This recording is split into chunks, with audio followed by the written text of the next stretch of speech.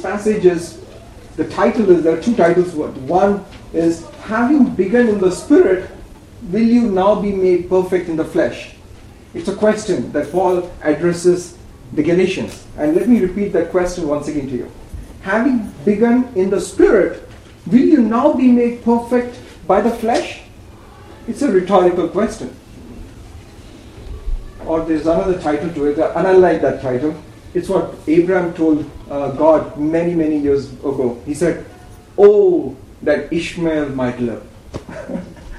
Oh, that Ishmael might live. That's a plea of Abraham to God. Oh, that Ishmael might live. So God might actually reply to Abraham by saying what Paul said to him. Having begun in the Spirit, will you now be made perfect by your flesh? He might. He didn't say that, but that's a nice reply to that question. Oh, that Ishmael might live. Let's go to Galatians chapter 3. These are some of the tough passages in the Bible. We don't generally go through it in a Bible study, but we're going to attempt to study that together as a group. It's more like on a personal meditation because it involves a lot of going back and forth, but we're going to attempt to do it as a group because there's a powerful truth in this. If we can get it, man, everything that Jesus' ministry was all about, people getting this truth, you know. And let's go to Galatians chapter 3, verses 1 to 9. Can somebody read that? O foolish Galatians, who has bewitched you, that you should not obey the truth, before whose eyes Jesus Christ is clearly portrayed among you as crucified. This only I want to learn from you. Did you receive the Spirit by the works of the law, or by hearing of faith? Are you foolish? Having begun in the Spirit, are you now being made perfect by the flesh? Have you suffered so many things in vain, if indeed it was in vain? Therefore, he who supplies the Spirit to you and works miracles among you, does he do it by the works of the law, or by hearing of faith? Just as Abraham believed God, and it was accounted to him for righteousness. Therefore know that only those who are of faith are sons of Abraham.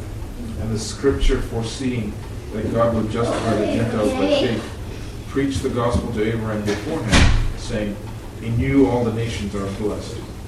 So then, those who are of faith are blessed with believing Abraham. Okay, let me conclude that last verse. We look at it, verse 9. So then, those who are of faith are blessed with faith. It's not just Abraham. No, what is that of faith, Abraham? Blessed with faithful. That's King James? Yeah. Faithful Abraham. Anybody says believing Abraham? Yes. Believing Abraham. Okay. I like the verse. I like the title of Abraham. Believing Abraham. Believing Abraham. Abraham, believing Abraham. There's nothing about Abraham except believing. Okay? Just remember that. Just get that. So those who are of faith are blessed with believing Abraham. Somebody can read the next verse from verse 10 to verse 14. All who rely on observing the law are under a curse, for it is written, "Cursed is everyone who does not continue to do everything written in the book of the law." Clearly, no one is justified before God by the law, because the righteous will live by faith. The law is not based on faith. On the contrary, the man who does these things will live by them.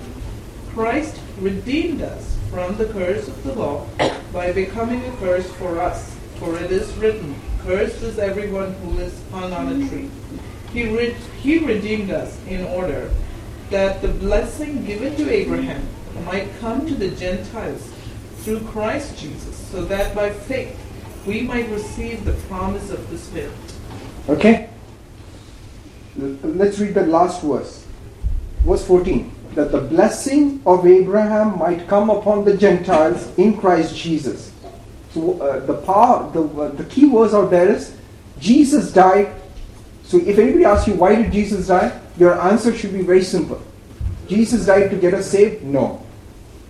Jesus died so that the blessing of Abraham shall now come upon the Gentiles. Remember that. Not taught too often, the blessing of Abraham. We're going to study about it very powerfully today. The blessing, Jesus died so that the blessing of Abraham should come upon the Gentiles. What was so special about the blessing of Abraham? What was it about the blessing of Abraham? We'll study about that. So let somebody read verses 15 to 18. Somebody else. Brethren, I speak in the manner of men, though it is only a man's covenant, yet if it is confirmed, no one annuls or adds to it. Now to Abraham and his seed, where the promise is made, he does not say, and to seeds, as many, but as of one, and to your seed, who is Christ. And this I say, that the law which was 430 years later cannot annul the covenant that was confirmed before by God in Christ, that it should make the promise of no effect. For if the inheritance is of the law, it is no longer of promise, but God gave it to Abraham by promise. Okay, two important things is. Number one, there are two covenants out here. The covenant of the blessing of Abraham and the covenant of the law. You see that thing? So he's saying, Paul is saying, to whom was the promise and the blessing given? Was it given to Abraham and to his descendants? No. It was given to Abraham and to his seed, as in one. Much of our translations, in fact, most of the translations, if you go back to Genesis, always uses the word, and I will multiply and bless your descendants. The word descendants is wrong. It's actually the word seed or zerah in the Hebrew. So it is mistranslated consistently as descendants. It is not descendants. How do we know that? Paul talks about it. He said, is it to the descendants? No. It was the promise was made by God to, not to his Abraham's descendants, it was made by God to his seed. Which seed? Paul talks about it. See, Paul, who can be a better Scripture. what do you call it? Expositor of the scripture than Paul. Paul said that promise was not to his descendants as of many descendants. In fact, New King James reads it as descendants, but if you hear the King James version, it will say seed. And the word seed is in Strong's Concordance, Strong's has these words. It is 1, 2, 3, 3 or something. It's a consistent meaning. Zera, zera, zera, zera.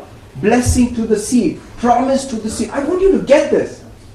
So the promise that Abraham got was not for his descendants. It was to the seed. Which seed? Christ. Somebody coming down in Jesus and Abraham's loins, who now Paul identifies saying is Christ. The promise was made to Jesus Christ. Okay? And he says one more thing. There is a second covenant that came along 430 years later, which was the covenant of the law and the Moses law. And he says that law cannot, and he's making very affirmative. He's saying that law cannot nullify the original promise. Do you get that? The law of Moses cannot nullify the law of blessing in Abraham. Okay, and then the final thing. For the inheritance is of the law, but it is no longer of promise, but God gave it to Abraham by promise. God gave to Abraham a promise that you will be blessed and you will get all the rewards of my promise. And the law, whatever the law says in the meantime, will not affect that promise. Is that good news? It's good news. I'll tell you why it's good news. There's a reason to it. Okay. And finally, we'll go to verses 19 to 25. Somebody else can read that. What purpose then does the law serve? It was added because of transgressions, till the seed should come to whom the promise was made. There you go. And it was appointed through angels by the hand of a mediator. Now a mediator does not mediate for the one only, but God is one. Is the law then against the promises of God? Certainly not. For if there had been a law given which could have given life, truly righteousness would have been by the law. But the Scripture has confined all under sin, that the promise by faith in Jesus Christ might be given to those who believe. But before faith came, we were kept under guard by the law, kept for the faith which would afterward be revealed. Therefore the law was our tutor to bring us to Christ, that we might be justified by faith. But after faith has come, we are no longer under a tutor. Beautiful. Isn't that good verses? It's beautiful. If you just read together as a group, I mean, you just get that, right? It says, why was the law given if the law could give us eternal life? He says, no. Paul said, let me explain to you. The law was given because you all guys are messing up, and this is like it's a jailhouse to keep you all criminals confined, to not to be of harm to God's eternal purpose. He just wants to. The law is almost like God shutting out the mouth of Zechariah when he was prophesied that he would have a son, John the Baptist, right?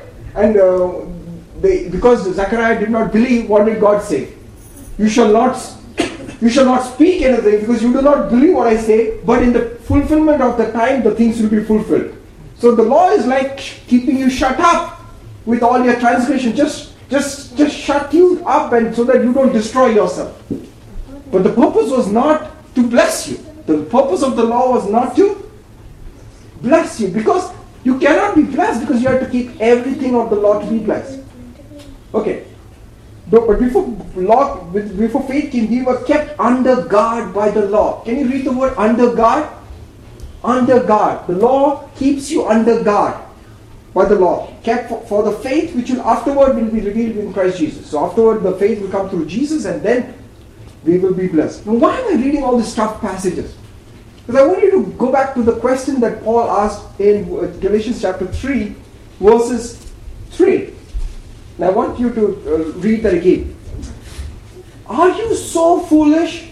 Having begun in the Spirit, are you now being made perfect by the flesh? Let me repeat that question. And this is a problem with all of us believers. And we go through this. It's not a problem just with Israelites and the law. Having begun in the Spirit, are you now trying to be justified, being made perfect by the flesh? How does that happen as a believer? I'll give you a simple example. How many of you all believe that Jesus Christ saved you when you accepted Jesus as a Savior? How many of you all believe that here in this room? Right? Are you absolutely sure that you're saved? Yeah, yes. Absolutely? Absolutely? You're 100% sure? Yes. So why are you sure? It is written. It is written. Wow, I like that, John. It's written. I mean, did anybody manifest himself to you? Was there any signs that anybody saw? Did you see any signs in your life proving that you're saved? Nothing. But why do you believe that you are saved? Because it is. It's written. And you believe God's word, right? So you began in the Spirit. Yes? You began in the Spirit. And that's the easy part. Everybody starts in the Spirit, right? But then, now we face life's challenges. Now how do you handle those challenges? You start fighting it in the flesh. You start fighting in the flesh. Let me give an example. You have a healing problem. So how do you fight that problem? You start to fight in the flesh. That's right. You start to fight in the flesh. If you have a job problem, what do you do with that? Hey, because job is something that I can handle, right? Leave it to me, Lord. So you're trying to fight it in the flesh, okay? If you have a finance problem, what do? Lord, I understand mortgages. I understand all the paperwork. I know what is arm. I know what is leg. I understand that, Lord, so I don't need spirit. I can fight it out in the flesh. I can win it in the flesh. So allow me to do that. I understand what you're saying. So, having begun in the Spirit, now do you want to be made perfect in the flesh? Paul is asking a question, and the answer to that is? The answer to that is you cannot be made perfect in the flesh, but we all attempt to make ourselves perfect in the flesh. We start in the Spirit, but you want to be made perfect through the flesh. Now why is that? It's the same question that Paul is asking. Are you foolish? I mean, can't you get it? I mean, you cannot save a fly, but yet you believe that God saved you. But now when it comes to your day-to-day challenges, you don't want to believe in the Spirit. No. So if you face a health challenge, your response in the Spirit would be what? Healed by your stripes I'm healed. Why? Why are you healed? Because it's written. Because it is written. How is it any different from that you are saved? It is not. But we seem to understand health better, right? Because we understand health better, we seem to control it. We understand, we think that we can get around, we can manage it. Oh, that's a word. We can manage our challenges. And Paul asks a simple question. Having begun in the Spirit, are you now trying to be made perfect by this flesh? And Jesus, throughout his ministry, faced this challenge. You know, Jesus came on the scene in Israel with what? What did he come on the scene with? He came with all the promises that God had promised him through Abraham. Man, when Jesus came on the shore, he was the promise that the world was waiting for. See, none of the descendants could live in that promise. Remember, there was a place where Jesus walked up to a woman in the synagogue on a Sabbath and asked, the woman was bent over, correct? And Jesus and the Pharisees were sitting around there and they knew that Jesus was going to heal her. So they were looking at this as a trap. And Jesus walked up to the woman, did not heal her, turned around and asked them a question. Very powerful question. He says, isn't she a woman who's the daughter of Abraham? Shouldn't she be loosened from the bondage that Satan has bound her? For these how many years? It was 40 years? 40 years. So he's making statements. He's making statements out here. He's saying, this woman, a daughter of Abraham, has no right to be bound by Satan. Correct? So she has to be loosened. So why was she not loosened before?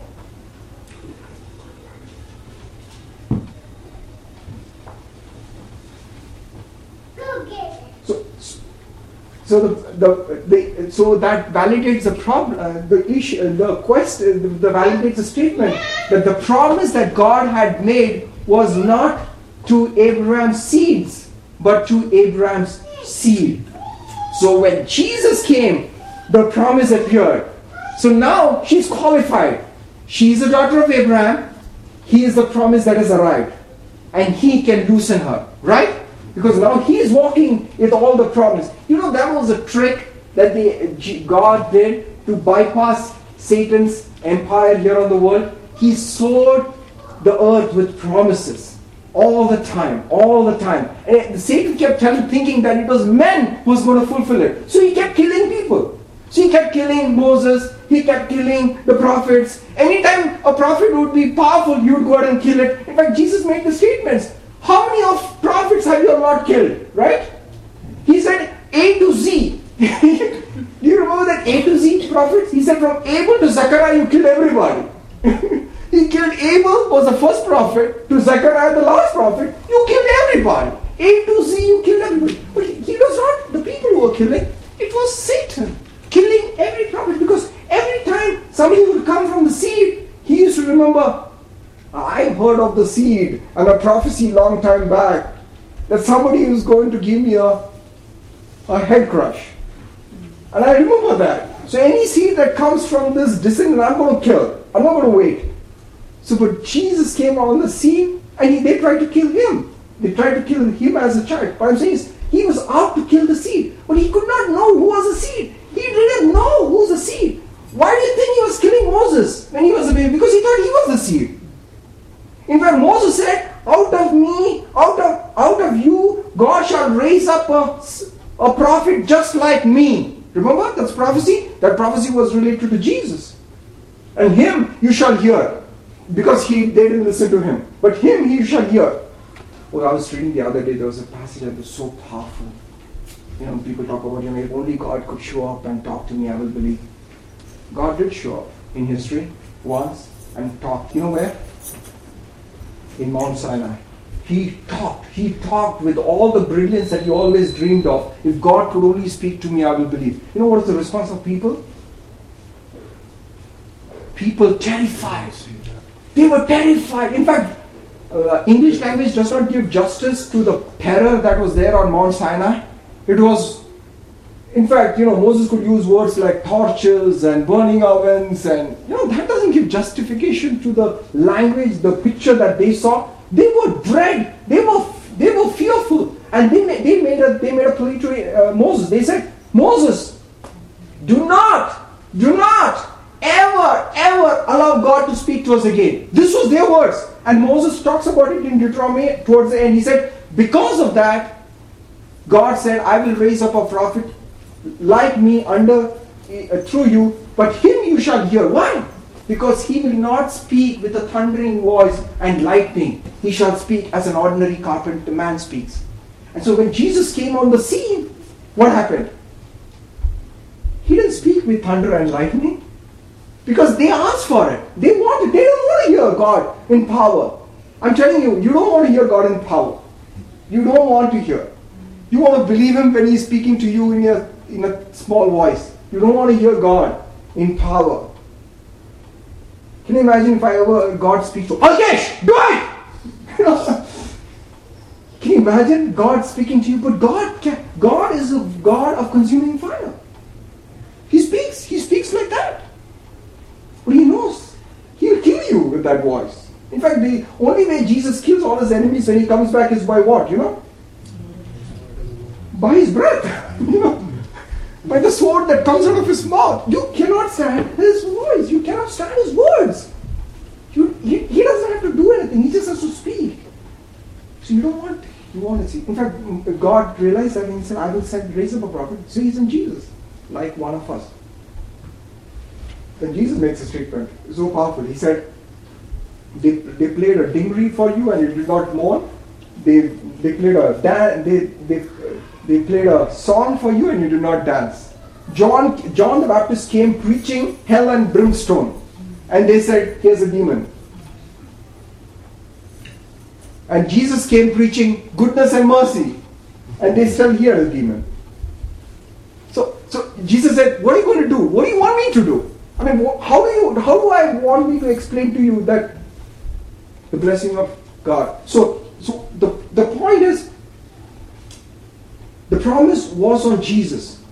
And God was making that promise in Abraham. And I want you to go to this passage. Galatians chapter 3 verse 6 says, and Abraham believed God and it was accounted to him for righteousness.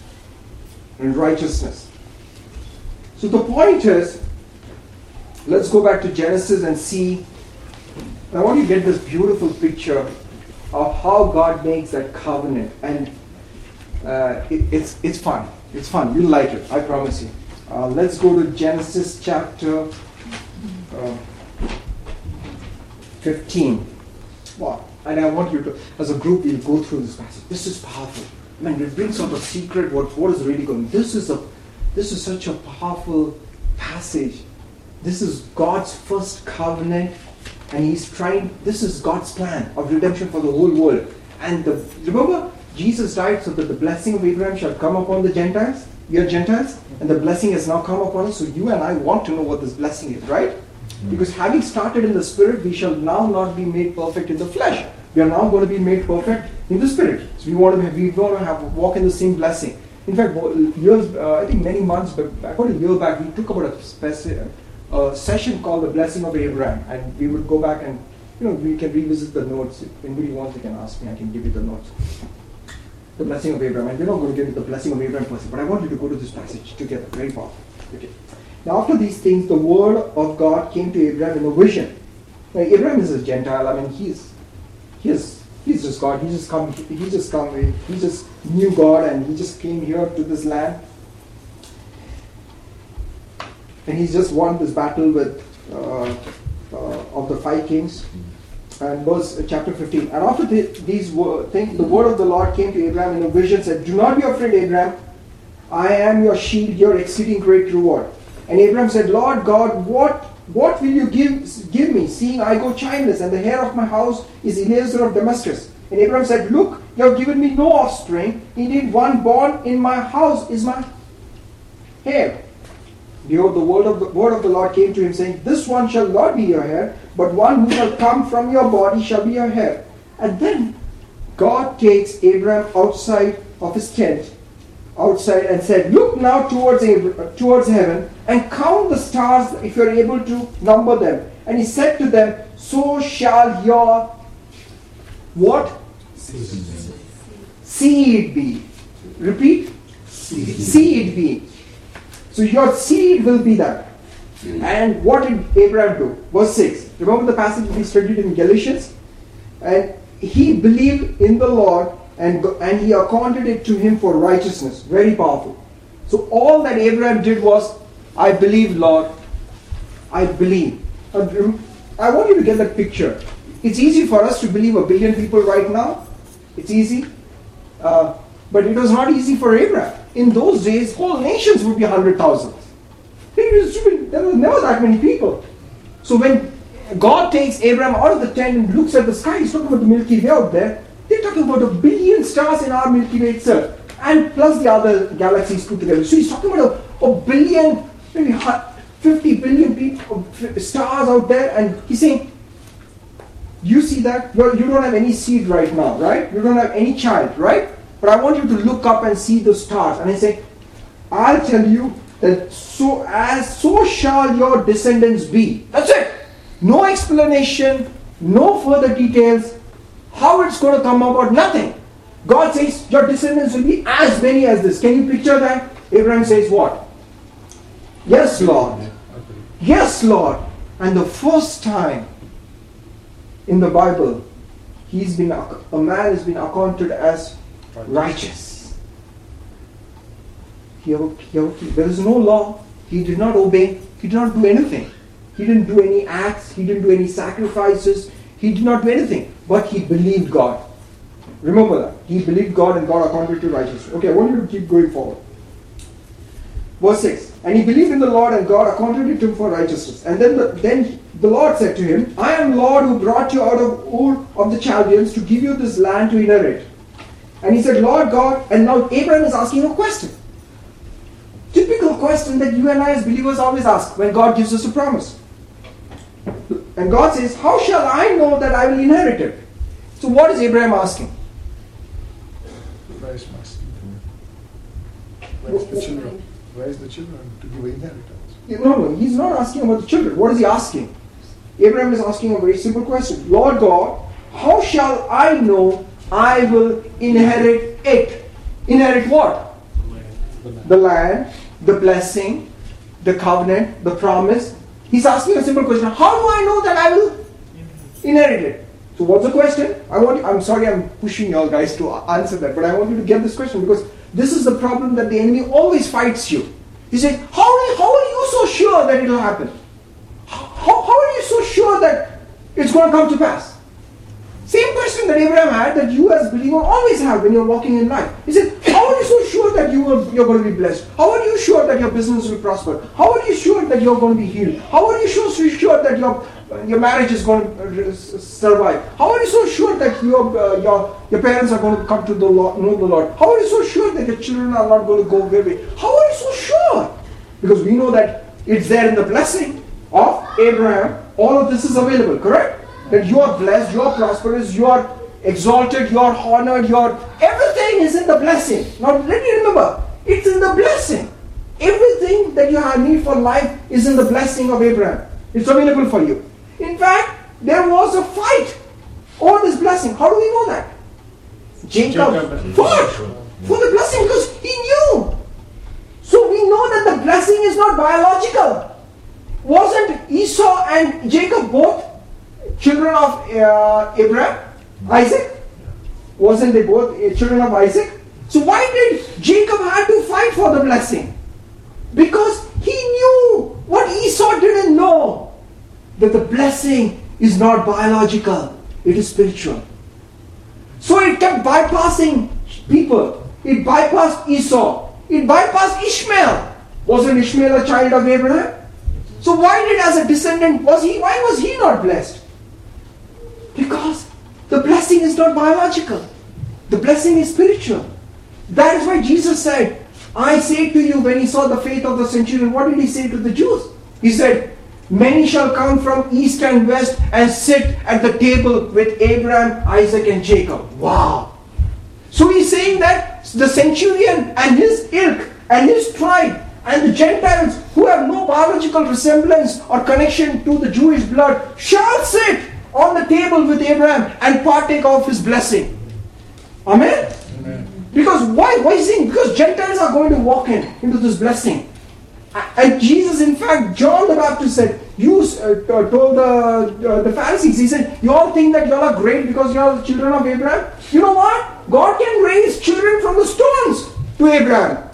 So what is he talking about? He's talking there of biological children.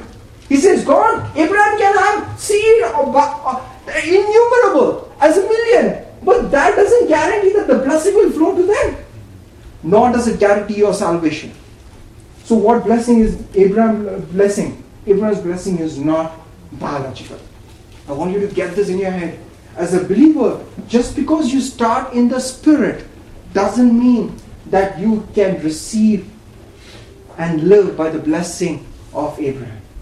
I'm making a very powerful statement, and I know it is controversial. Just because you started in the Spirit doesn't mean that you can avail of the blessing of Abraham. How can you avail of the blessing of Abraham? You have to contend for it. And how you contend? Just like Abraham, you have to believe. It's not biological. As if God does not have grandchildren, He only has children. You have to believe in that area of your life that you are in bondage. Yeah, that is the truth. That's the truth. And we're going to go through some powerful verses. And this is so essential to your fundamental belief as a believer.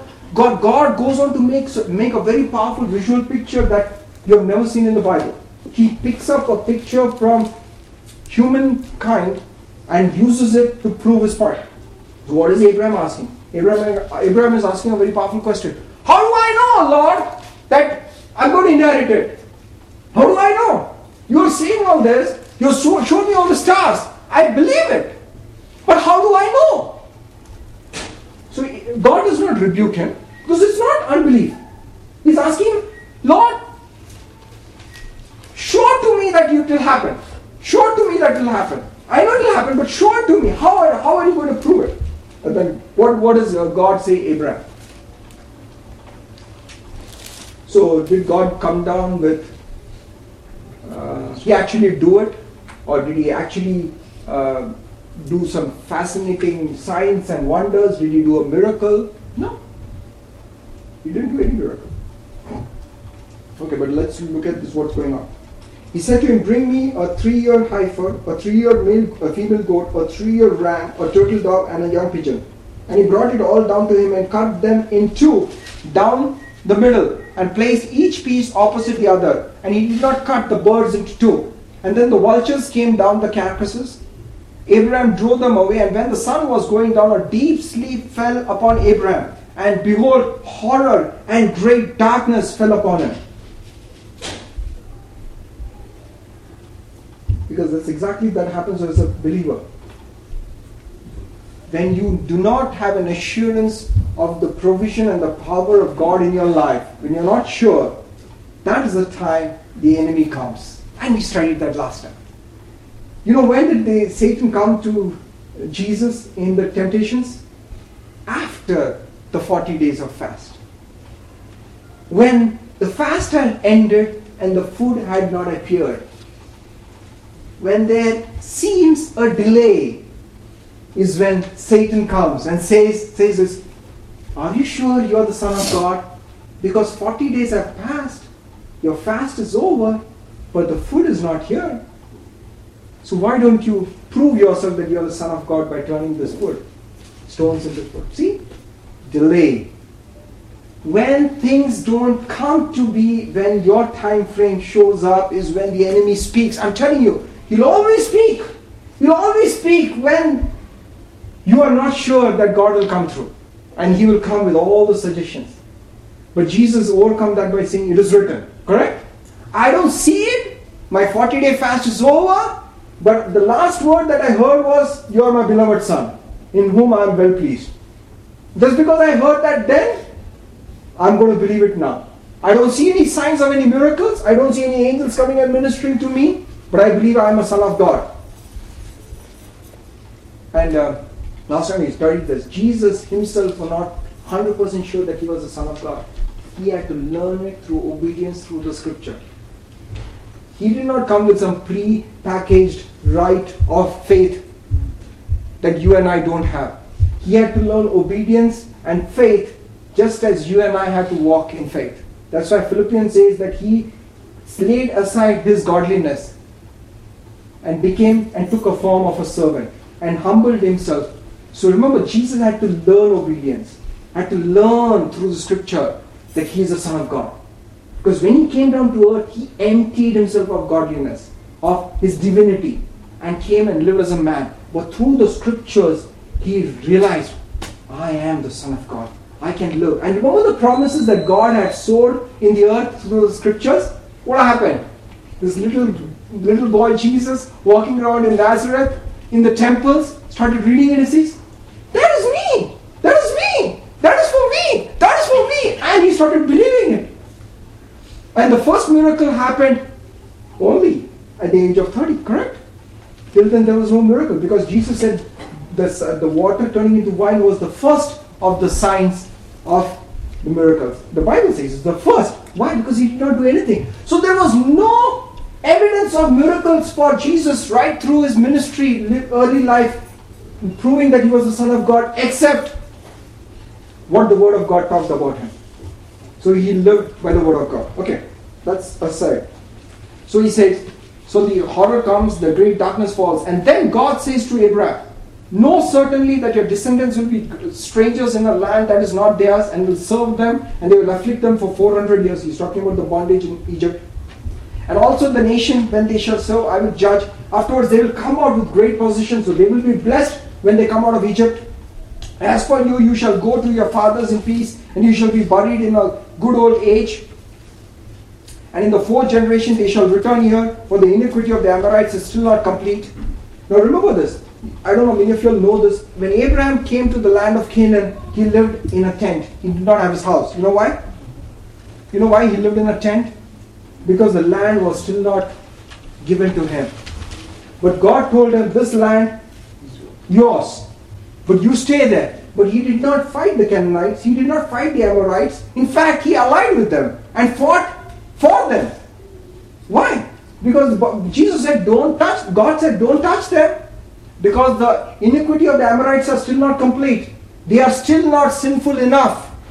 I'm not going to give you the land yet. So he lived amongst them and prospered. But he believed that the land was his. Powerful, right? See, he had no evidence of the victory in terms of manifestation, but yet he believed because God said. We are talking about a level of faith that we I don't know whether we even come close to that. And he lived in tent throughout his life. But later on his descendants did occupy the land, and they do to this day. Okay. Yeah. Did you answer the question? How shall I know that? Coming. Good question. And it came to pass when the sun came out. I want you to go to this verse. I want you to listen to this. And it came to pass, verse 17. And it came to pass when the sun went down. Now these are again God gives promises, correct? So there is no evidence on how will Abraham know that he will inherit it. God has not answered that question. God gives even more promises. Okay? And then he says in verse 17, and it came to pass when the sun went down, it was dark, and behold, there appeared a smoking oven and a burning torch that passed between those two pieces. On that same day, the Lord made a covenant with Abraham, saying to this, more promises. So, how did God tell Abraham that he's going to inherit the land?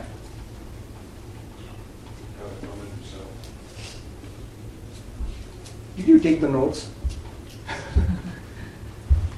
God covenanted.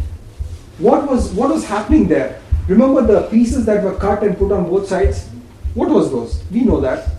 This was a type of covenant making exercise that the Chaldeans use that. A lot of tribes use that. What they do is, when two kings, they are out in the battle and they finish the battle, they are making peace. Each one has terms of covenant.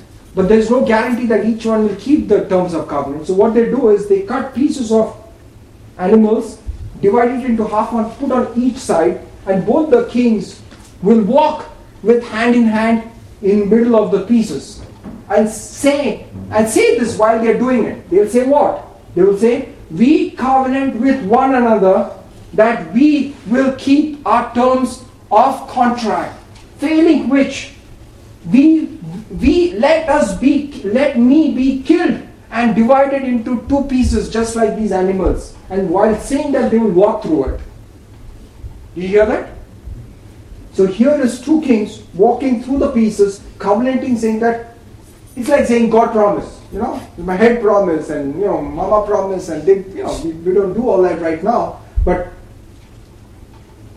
that's it's like they're swearing. They're saying if we don't do, we will be cut aside just like these animals. So what is God doing out here?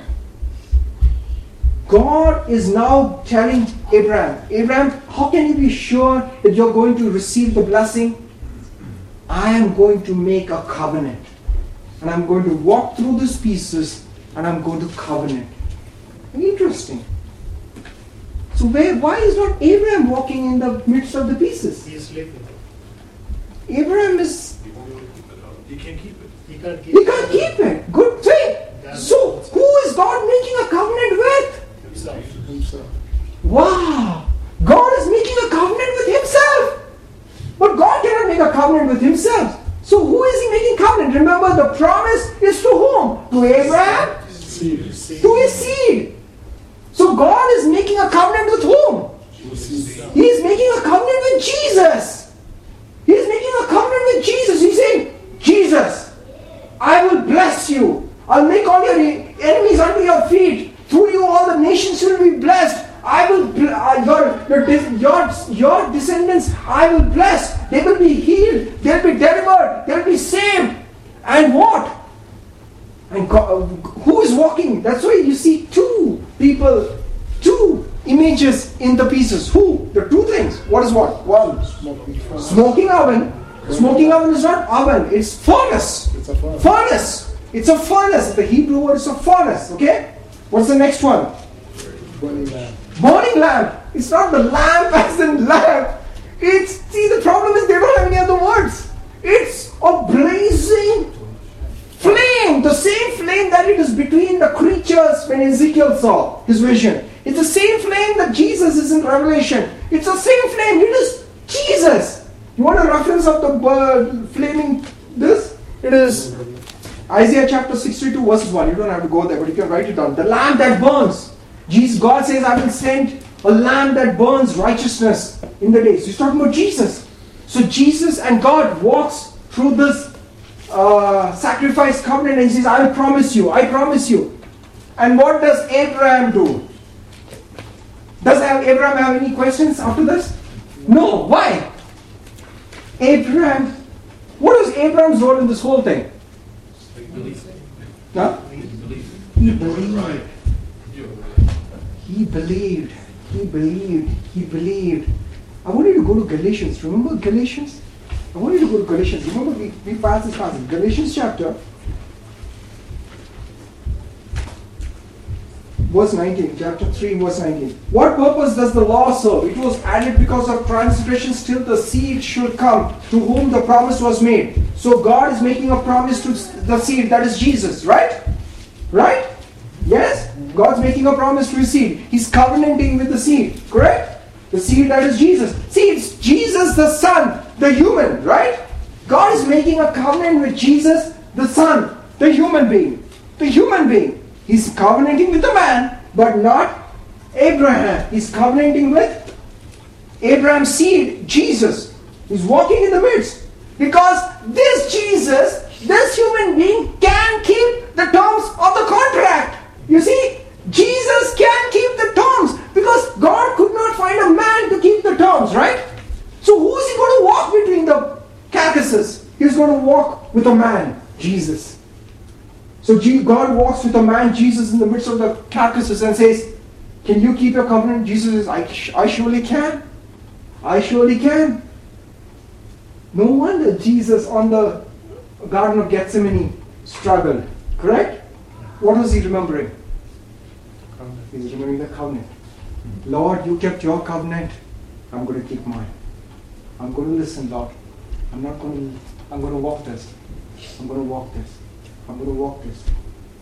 I'm not going to break this covenant. If he had broken the covenant, there was no promise. Because the promise, remember this, the promise is subject to the covenant. If the covenant is broken, the promise is broken. The promise is subject to the covenant. So God's covenant with Jesus. Jesus never breaks it. God never breaks it. Amen? So what is Abraham's role? Abraham's role was?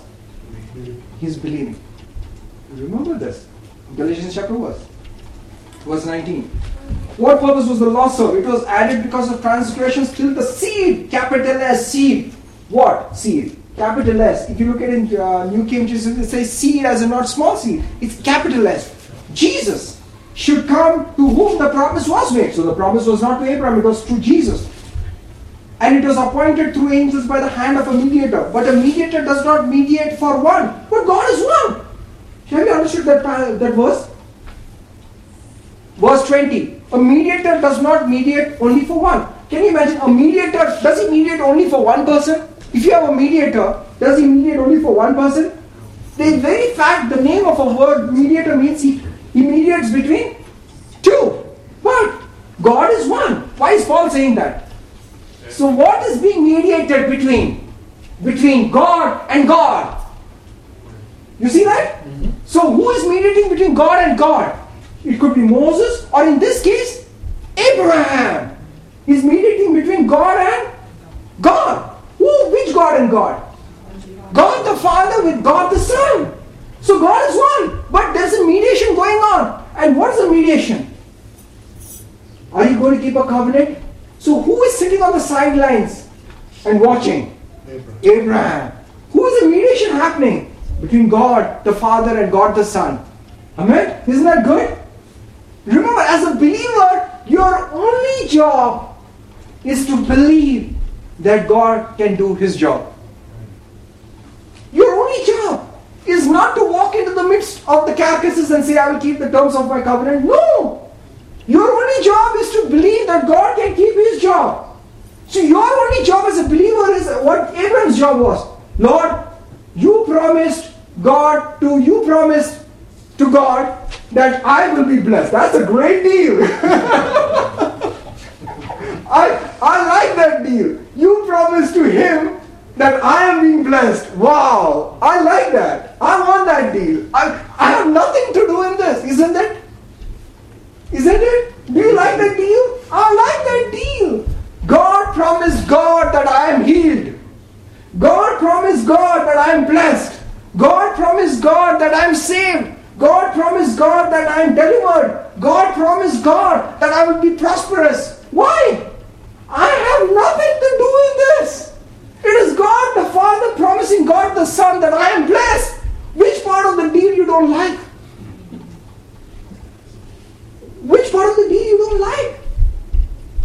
And when you now start walking in the midst of the carcasses, doing your flesh thing, the Godhead starts looking at it like, oh, foolish Galatians. Having started in the Spirit, why do you want to now start making perfect with your flesh?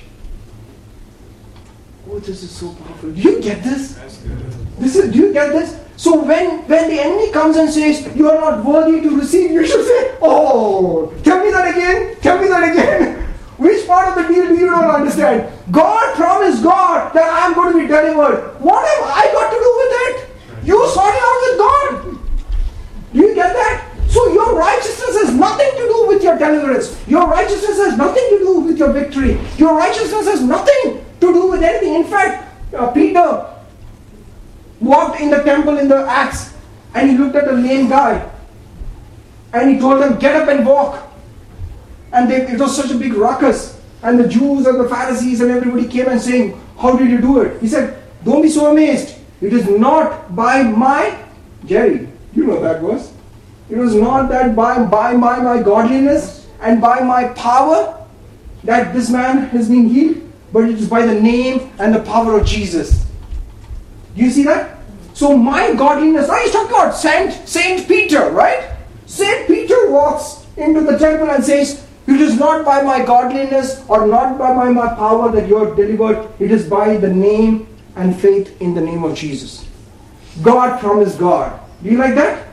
God promised God. So anytime you face a struggle in your life, don't fight it with your flesh. Get out of it. Tell him, God promised God that I will be blessed. What have I got to do it? My job is to believe God. Which part of, and therefore God, it says in Hebrews chapter 6. I want you to go back to Hebrews chapter 6. This is so powerful. Let's go back because since we are there. I want you to get, because this is so essential to your faith walk as a believer. Get your flesh out of the way. Get your flesh. Say that I deserve to be blessed as Abraham said. I deserve to be blessed. Not because of my righteousness. See, remember, it's not righteousness. God promised God. God promised God. God promised God. Hebrews chapter 6 verses 11. What does it say?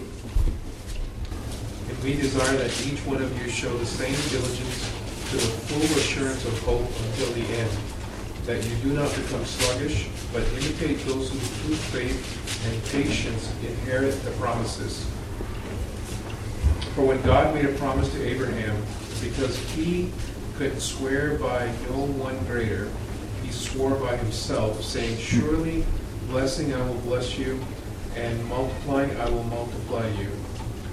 And so after he had patiently endured, he obtained the promise. For men indeed swear by the greater, and an oath for confirmation is for them an end of all dispute. Thus God, determining to show more abundantly to the heirs of promise the immutability of his counsel, confirmed it by an oath, that by two immutable things, in which it is impossible for God to lie, we might have strong consolation, who have fled for refuge to lay hold of the hope set before us. That's it. Verse 18 or verse 17. Thus God determining to show more abundantly to the heirs of the promise the immutability of his counsel. Now God is saying, it's exactly the same thing what we studied. God wants to make I want you to get this in your spirit. God wants you to be so sure that the blessing of Abraham is for you. Do you hear that in your spirit? God wants you to be so sure that the blessing of Abraham is for you, that he not only just promised, more abundantly. See, God doesn't have to say 2 times. God doesn't have to say that I bless you and you doubt him. He doesn't have to. He's God, right? When he says something, it happens. But no. He wants to make you so sure that you believe. He wants you to be so sure that you believe. That he said, I will not only give you a promise, that's number 1. I will also swear. Wow. Now God, why did you want to swear? Because you guys don't believe. I want to swear because I want. God promised by swearing. By 2 things. What are the 2 things? Number 1? Blessing I will bless you. No, what is the first thing? 2 things he promised. By 2 things he showed that his promise will never fail. What are the 2 things? Number 1? Correct. The fact that it is God who is saying it and God is giving a promise, that is number 1. Number 2, what's number 2 that he assures you? He swears by God. So in this case, he could as well be swearing by the Godhead. So it is the Godhead swears among each other, saying that we promise among each other that you will be blessed. So he says to prove to you more abundantly the promise. Correct? Why is it so critical? Because it's essential to everything in your life. Because having started in the Spirit, you cannot walk in the flesh. So God is saying, this promise of Abraham is not just for you to be saved. It's for every area of your life. And you will say, Lord, but how can I be so sure? Hello? What do you want me to tell you that it is for you, for every area of your life? I will make you a promise and I will swear. Is that enough? It's enough for me. It's enough for me. Abraham believed it. We believe it. And God says, wow, you believe it, you're righteous. I like that. You believe it, you're righteous. Why? Because your righteousness has only that much work. So the new work in the new covenant is what? Believe. Is there a verse for it? There is. Yes. Let's go back. I know Ranjit knows that verse. I know we talked about it in his father's memorial service. Come on to Huh? Yeah, I remember that day morning you spoke to your dad with that, right? Isn't it? Yeah, he did. I remember that. It's a very powerful verse. Okay, John chapter 6. I want you to go to that. See, this is powerful. I want you to get this because we come with a lot of traditional Christian traditions, New Age traditions, and I don't know from what our backgrounds we come out from, but we have stuff in our life that we need to get rid of. I want you to read this verse. John chapter 6 verses 28 to 29. Somebody can read that? Then they said to him, "What shall we do that we may work the works of God?" Jesus answered and said to them, "This is the work of God, that you may believe in him whom he sent." Wow, look at it. He asked a very simple question. How do we work the works of God? How do we do the work? And Jesus said, this is the work. Believe in me. Same. The burden is same. The burden is same. He said, in fact, if you go back and read John chapter 6, he says, do not labor for the food that perishes. He's saying, if you are going to labor in this one life, if you have to labor, you labor for what? You labor to believe.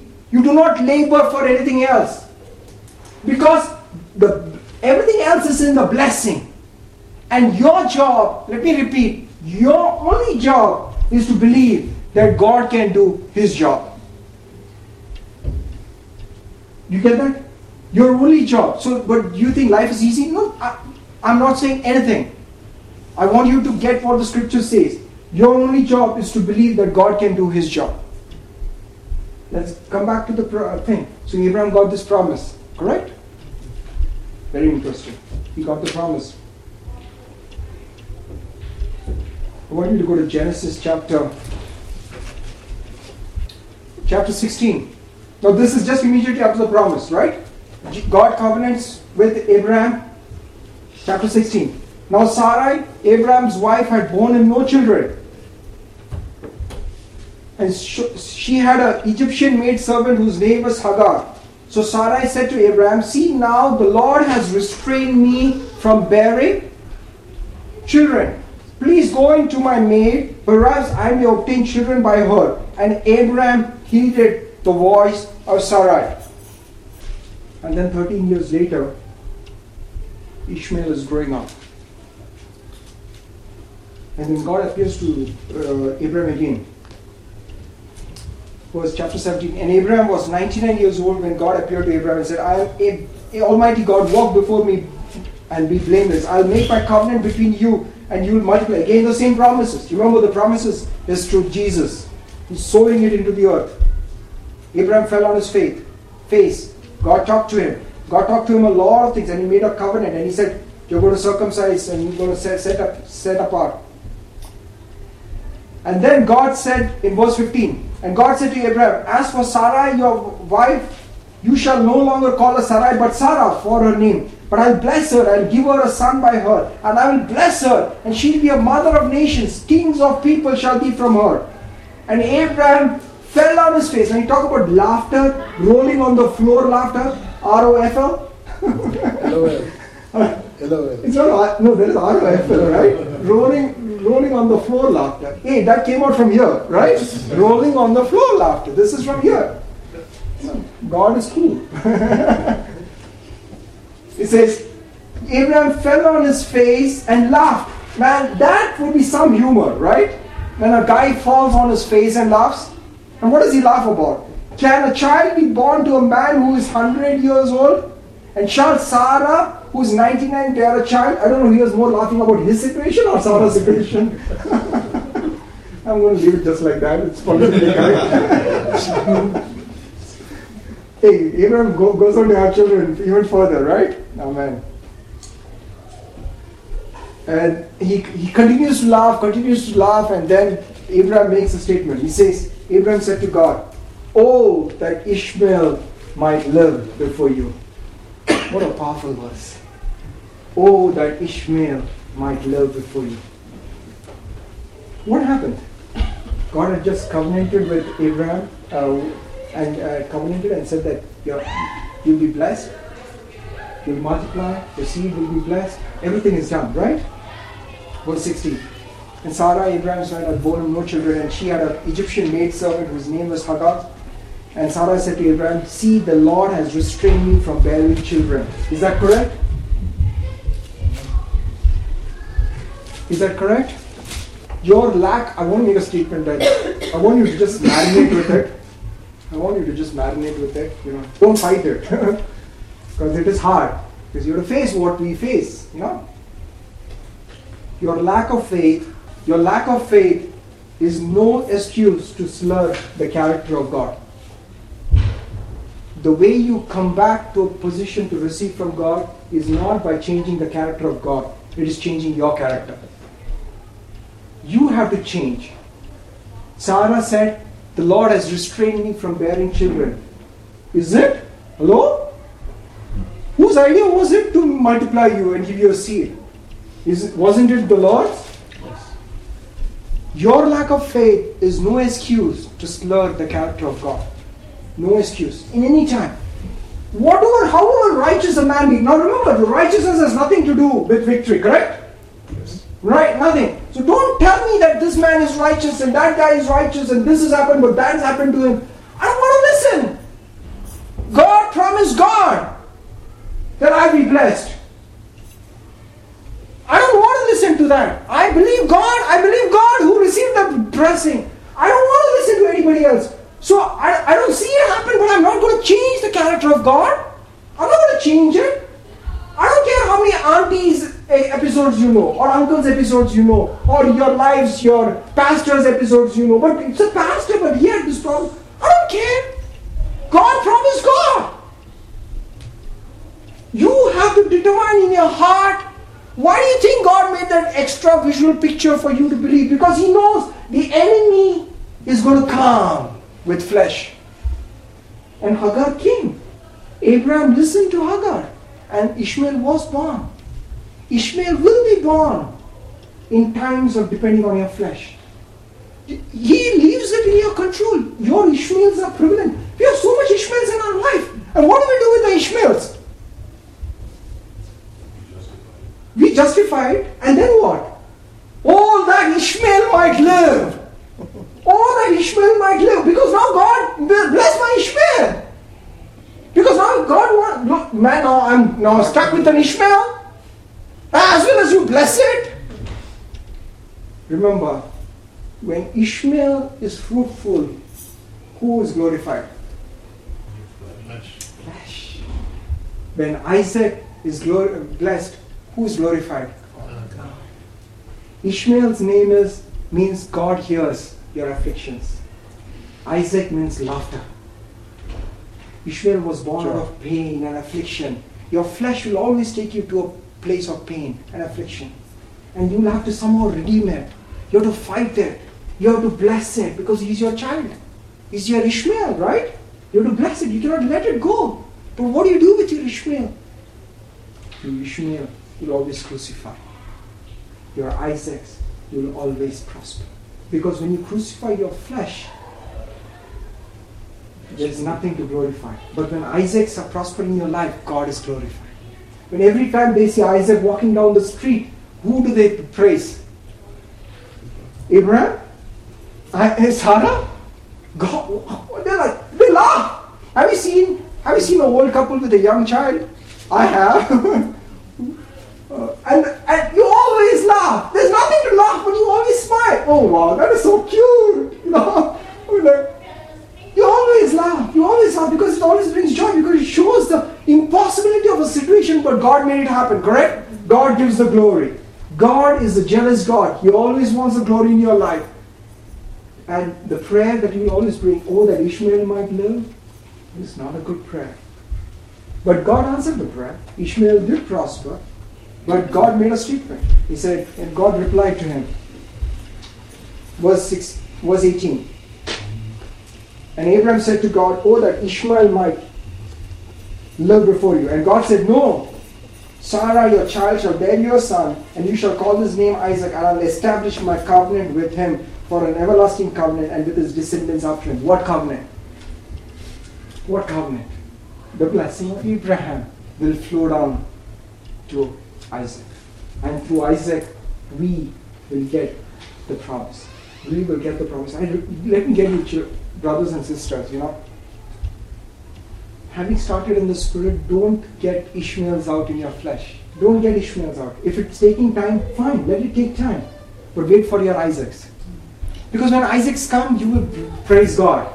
Right? You'll always have a testimony. But when Ishmael is there, there's always, because I did it, I know God was in it, but really telling, it was my contacts. It was my referral, it was that. No. Remember, He will bring you to a land of affliction. In fact, the life of Ishmael is a powerful, it's a sad life. It's a pitiful life. But God is able to redeem even that. Because remember, the blessing of Abraham is not biological, it is spiritual. So Ishmael can walk in that blessing. Like Esau can walk in that blessing. Like Jacob can walk in the blessing. Anybody can walk in this blessing because Gentiles are walking in this blessing. And what does this blessing incur? What is the demand of this blessing upon you? Is, I believe. That's it. So all you want me to do is believe, yes. But it is tough to believe, because there's so much of flesh in the way to believe. Because there's your experiences, the stuff that has happened to other people. And you're always been learning, and you have to say, no, Lord, God promised God, and I believe. God promised God, and I believe. So therefore, the new shift that is here with us as a believer is what? The shift from works to believe. The shift from works to believe. I know it is tough. So God is taking some of your guys and many of us out of our tents and saying and looking at the stars and saying, can you believe that you're going to prosper as much as that? Your ministry is going to expand as much as that. And you say, yes, Lord, I believe because you promised God. I believe because it's nothing to do with me, but you're going to do it. See, when you start thinking of your limitations and your thing, you don't deserve it, number one. And plus, you don't have the ability. And then you say, how can I do it? Therefore, you get stressed out. Every time you're anxious is because Ishmael is cropping up. You're tempted to birth an Ishmael. Every time you're anxious, you're tempted to birth an Ishmael. Every time you're anxious. Therefore, Jesus always said, do not be anxious. Do not be anxious. Do not worry. This is all part of the privilege of being the blessing of Abraham. Everything. In fact, you don't have food. Don't worry, he told the disciples. Relax. Chill. You have got some bread. I'll multiply that. You don't have money to pay your taxes. I'll get the fish to give you the taxes. You don't have... In fact, Jesus makes a statement in this new shift. And I want you to go through it. I want you to go to Matthew chapter 9. Powerful verse. Powerful. Look at there the fight that you see between the flesh and the spirit. Matthew chapter 9. Okay, verse 27. When Jesus departed from here, two blind men followed him, crying out to him, saying, Son of David, have mercy on us. Classic believer response to God. Lord, have mercy on us. Have mercy on us. We are the scum of the earth. We don't deserve anything. Have mercy. Deliver me from this pit, this trouble, this wife, this husband, this job, this blah, this all kinds of... Have mercy. Rectify the situation. Lord, have mercy. And when he had come to the house, the blind men said to him, and Jesus asked them a question. What is the question? Verse 28. What is the question? Do you believe that I can do this? The only work. It has nothing to do with mercy. It has nothing to do with what bad your situation is. It has everything to do with whether you believe that I can do it. Let me repeat the question. Do you believe that I can do it? And they said what? Yes, Lord. Was that tough? No. Because Jesus is here, the promise is given to him that he is going to open the blind eyes, correct? God promised God that my eyes will be opened. I believe it. I believe it. There's nothing to do with mercy. Where is mercy in this? Do you see mercy out here? Do you see mercy here? I don't see mercy. I see belief. If he had said, no, Lord, I don't believe that I am worthy enough to receive this miracle from you, God would have said, next please. Because there was a line of people wanting deliverance. In fact, in Nazareth, that was the problem, right? Do you believe that I can heal you? Nazareth said, you are a carpenter's son. We know your father, your mother, your brothers, your sisters. So, it's okay, that's fine. Next, please. We went to the next town. And there was a lot of miracles.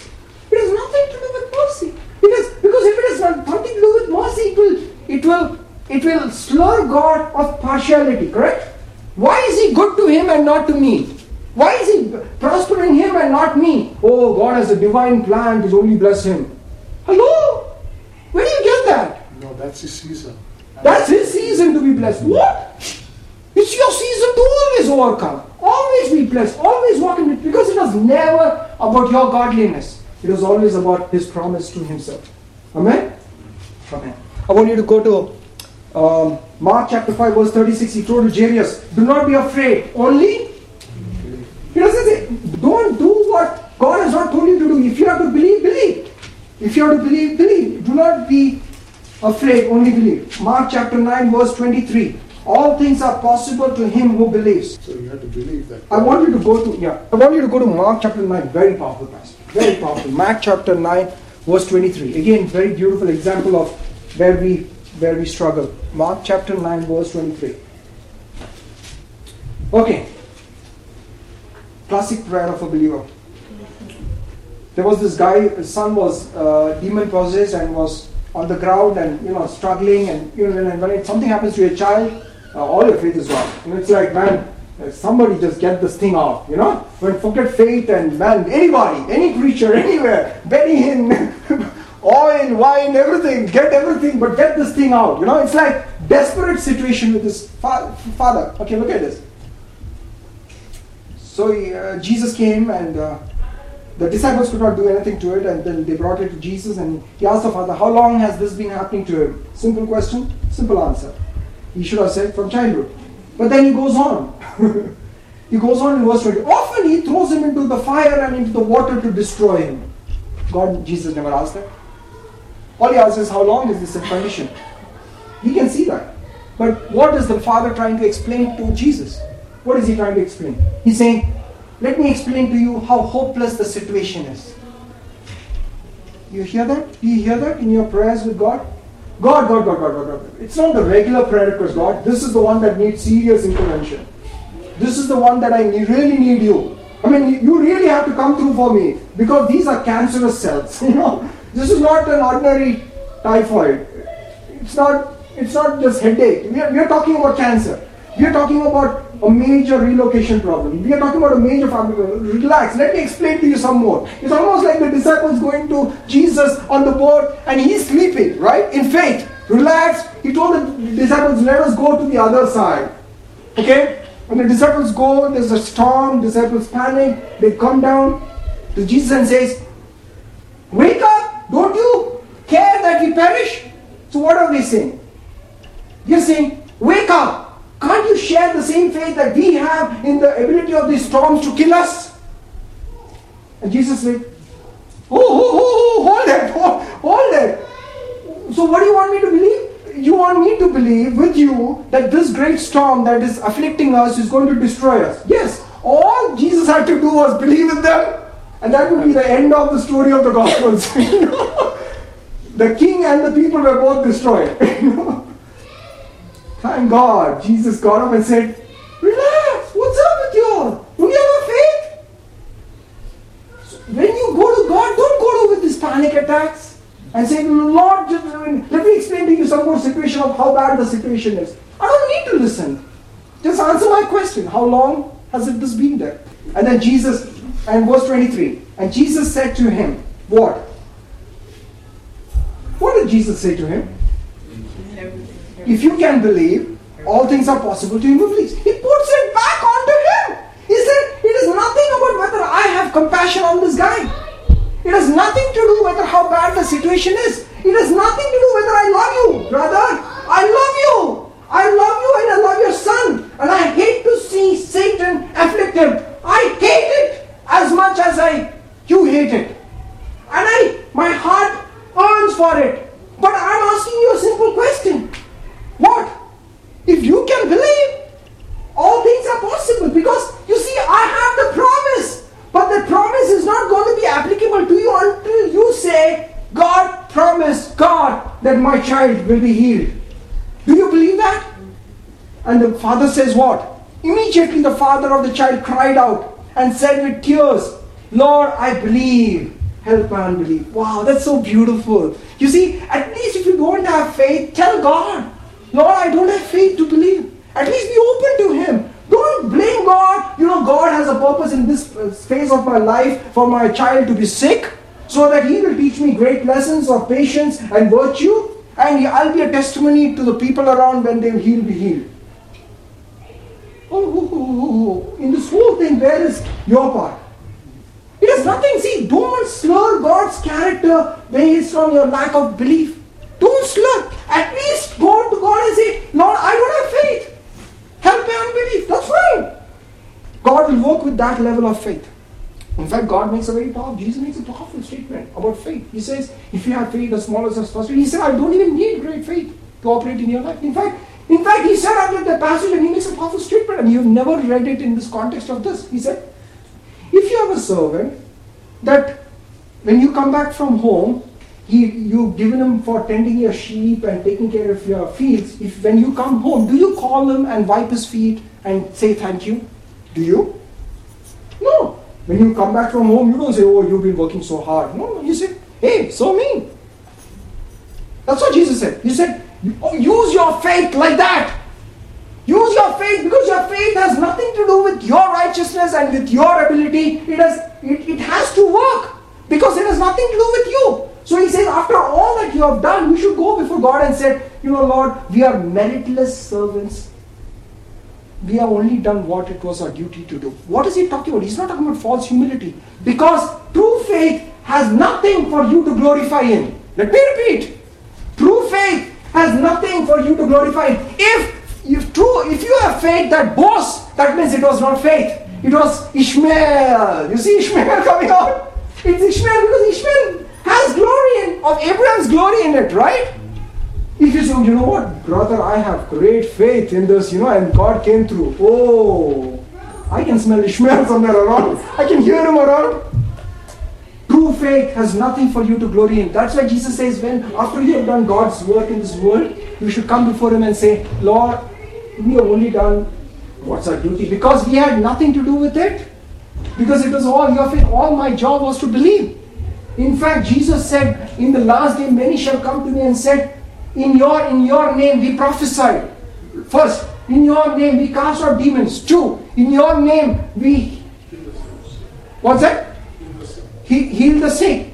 3, in your name there was one more. And He says, and yet I will tell him, I never knew you. Depart from me, you who practice lawlessness. I always run into that passage and I skip. I don't want to handle that passage. It's too difficult for me. It's like, man, God, you're telling me after all the ministry that I've done, you will tell me that depart from me, you who practice lawlessness. The other day God was telling me, Anil, go back and read the passage. What does it say? I said, Lord, it says this. He said, no, read it again. He said, what? I said, I read it. I said, what does it say? He said, in my name they did. So he said, what is repeating out here? He said, in my name. Yes! So what? So it is in my name that is causing the prophecy. It is my name that is healing the sick. It is my name that is raising the dead. It is my name. What has He to glory in it? He has to glory whether He knows me or not. He has nothing to glory in His ministry. You see? It is my name that will heal. It is my name that will deliver. It has nothing to do. But do you practice lawlessness? Are you away from God yourself? Your ministry is no excuse to your salvation. Amen? Your faith is nothing to boast on. All your life with God is your life with God. Do you believe God and do you practice lawlessness? You have a conversation with God, right? Do you believe God to be your Savior? Oh, but I have great faith in the name of Jesus too. Yes. But that has nothing to do with your faith. It was the name of Jesus that caused the miracle. And it is the same name of Jesus for a believer it causes a miracle. So go back to Galatians chapter 3, verse 5. Therefore He who supplies the Spirit to you and works miracles amongst you, does He do it by the works of the law or by the hearing of the faith? What's the answer? By the hearing of the faith. So He who supplies the Spirit to you and He who does miracles in your life, does He do it by your ability to work things, or does He do it by hearing of? But the answer is by the hearing of the faith. So He says, then why do you who have started in the Spirit, why do you want to be made perfect in the flesh? What do you want to do that? Beware of Ishmaels in your life. Beware of Ishmaels in your life. You remember Martha? And I'll close with this. Martha taking care of the dishes and all that, and she was encumbered about many things. And I imagine Priya saying, hey, but ultimately somebody has to do the dishes. I don't know why that voice comes. I'm like, how do I counter that of Priya? Because that's a valid question. Somebody has to do the dishes, correct? I mean, it's nice to say faith, but somebody has to do that. Did you ask that question, Priya? No. So Jesus says a very powerful question. He says, Martha, Martha, Martha, you are encumbered about many things. The Bible says she was distracted with much serving. How can you be distracted with much serving? Why? Remember the passage? You're distracted with much serving. So what's going on here? What's going on here? It's what's going on here. She's working it out. She's working it out. She's working it out to provide provision for Jesus. What was she needed? She was supposed to sit at the feet of the Almighty Son of God and receive from Him. What about food? Did I not say to you that the food is part of the blessing of Abraham? You mean food will appear? Yes, food will appear. How did the donkey appear for Jesus to walk in? How did the upper room appear for Jesus to have Passover in? How did the cross appear for Jesus to walk with? Simon for Syria's came in. God always provided provision, but do you believe that in the provision of Abraham, the blessing of Abraham, to receive from God? Yes? Or do you want to walk in the flesh? Or do you want to struggle around? Do you want to fuss around? Do you want to fuss around? He said, no. Relax. Mary has chosen the better part. What part? What part? Hey, I don't care whether there is food in the house. I don't care whether things are going upside down. The Son of Man is in the house. I'm going to sit out here. Whether things are bursting in the flames, I don't care. Because the Son of Man is here, and if He's here, and if it is well with Him, it's well with me. Correct? If He is happy being hungry, I'm happy being hungry. But I know He will not be hungry. Because where He is, there is always a feast. Where do you see Jesus lack hunger? Where? Nowhere. There's always abundance, overabundance. In fact, Jesus said, don't you worry about bread, buddies. Joel talked about it the other day in the church. He said, don't worry about bread. Bread is given. Don't worry. Don't worry about job. Yeah, don't worry about job, what you wear, what you eat, what you drink. Don't worry about it. Because it will be given to you. Why does the enemy keep you engaged in the flesh? Because of Martha. The Martha principle. Encumbered with much serving. Distracted with much serving. If He can keep you busy fighting for your daily needs, He will stop you from doing the works of God in this world. Amen? If He can keep you busy. But if you can start believing, Lord, as a blessing of Abraham, I'm blessed. I don't have to worry about my retirement. I don't have to worry because it will be provided. I will get it. I'll prosper in my health, in every area of my life, because God promised God that I will walk in the blessing of Abraham. And I'm not going to bring my righteousness in the way. It has nothing to do with your righteousness. Nothing. And I mean, if this was one session that if I could get in your spirit, it has nothing to do with you. Say it with me. It has nothing to do with me. It has nothing to do with my righteousness. It has nothing to do with my godliness. It has nothing to do with how holy I am. It has nothing to do with how much I labor. It has nothing to do with how much I strive. It has nothing to do with that.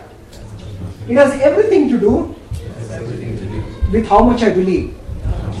And therefore, Lord, I believe.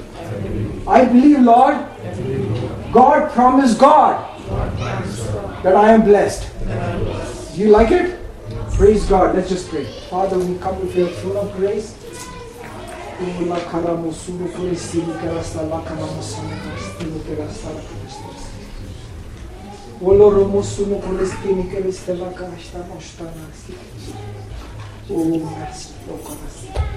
So many out here, I have called them outside their tents, but they are afraid to even step out, says the Lord, because of the demands that they think that I will place on them. But am I a cruel Lord that I will call you to go to places that I don't want you to go? Am I a cruel Lord that will not provide for your need? When my son told his disciples that if they do not carry a knapsack and do not carry a purse and do not carry a sword, do not carry a garment, did they lack anything? They didn't lack anything. But I provided. Did I call you to live in poverty, says the Lord? I didn't. So why do you listen to the voice of the enemy that portrays me as a cruel taskmaster? For I did not come to destroy, but to save. I did not come to be a burden to you, but I came to bless you. The only demand I make upon you, my children, is to believe me and my son. If only you would take the step to start believing me in the areas of your life, those bondages will fall off and the adversary will have nothing against you. For it is not about need, says the Lord. It is not about the intensity of your need, says the Lord. It's all about the intensity of your belief. If you start believing me for everything, all things are possible. If you say that is impossible, because it's because you have watched the world, says the Lord. You have watched the news too much, says the Lord. Believe me, because I have promised to myself that I will bring your enemies underneath your feet. So will you believe with me, says the Lord? For the days are short and the times are going to get dreary. But if you not lose faith and you will have patience, you will inherit the promises in your generation, says the Lord. For I have a quick work to do in this land, and I will not resist and I will not cease till it is done. But you are my seed through which I will do that great work, says the Lord. But I want you to come out of your tents and look up and see the stars and see the work that I have for you, for it is glorious. But who has believed the work of the Lord, says the Lord? And who has believed my report, says the Lord? If only you believe, I will cause you to be a blessing.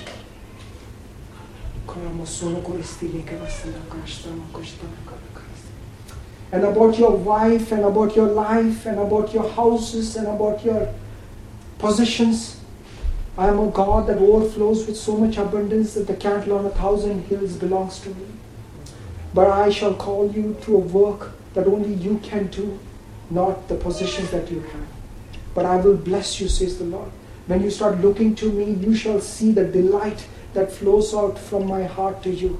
And you will rejoice, says the Lord, in the times of fellowship that I will start having with you, says the Lord. For get away from the deception that the enemy spun around your life. For the things that surround you are not the things that are important, but the things that I'm calling you to. If only you would have faith, you will see the work that I will prosper. Father, we come before your throne of grace, O Jesus. But I pray that you will touch every couple out here, O Master. O Master, ignite their hearts like never before, Jesus, to do the works of God. The works of God, Lord, help me to wake up the next day saying, I can believe in God more than I believed yesterday. I can believe in Him for these things more than I ever did before. I can believe in God. I refuse to slur the character of God because of my unbelief. I refuse to slur God. I will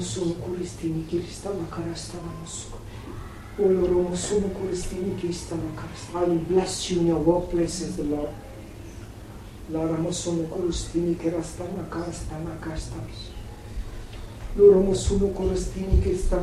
Soon I see that Lord is telling you that you will be a great light in your workplace. You're going to explode like a torch out there in your workplace.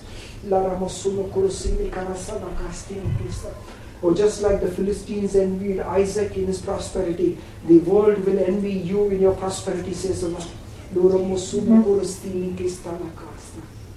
Hallelujah. Praise you, Jesus. O castivi che restava costo la coste viste. Costa la caste che sta la casta. Loro ma solo casta la casta. O casta la casta viste. Praise you, Jesus. Jensen, the Lord says that God has brought you into a good land of plentiful, and He will broaden your place and your tents, and He will expand you, and you shall be fruitful, and you will be blessed as a family, says the Lord in this land.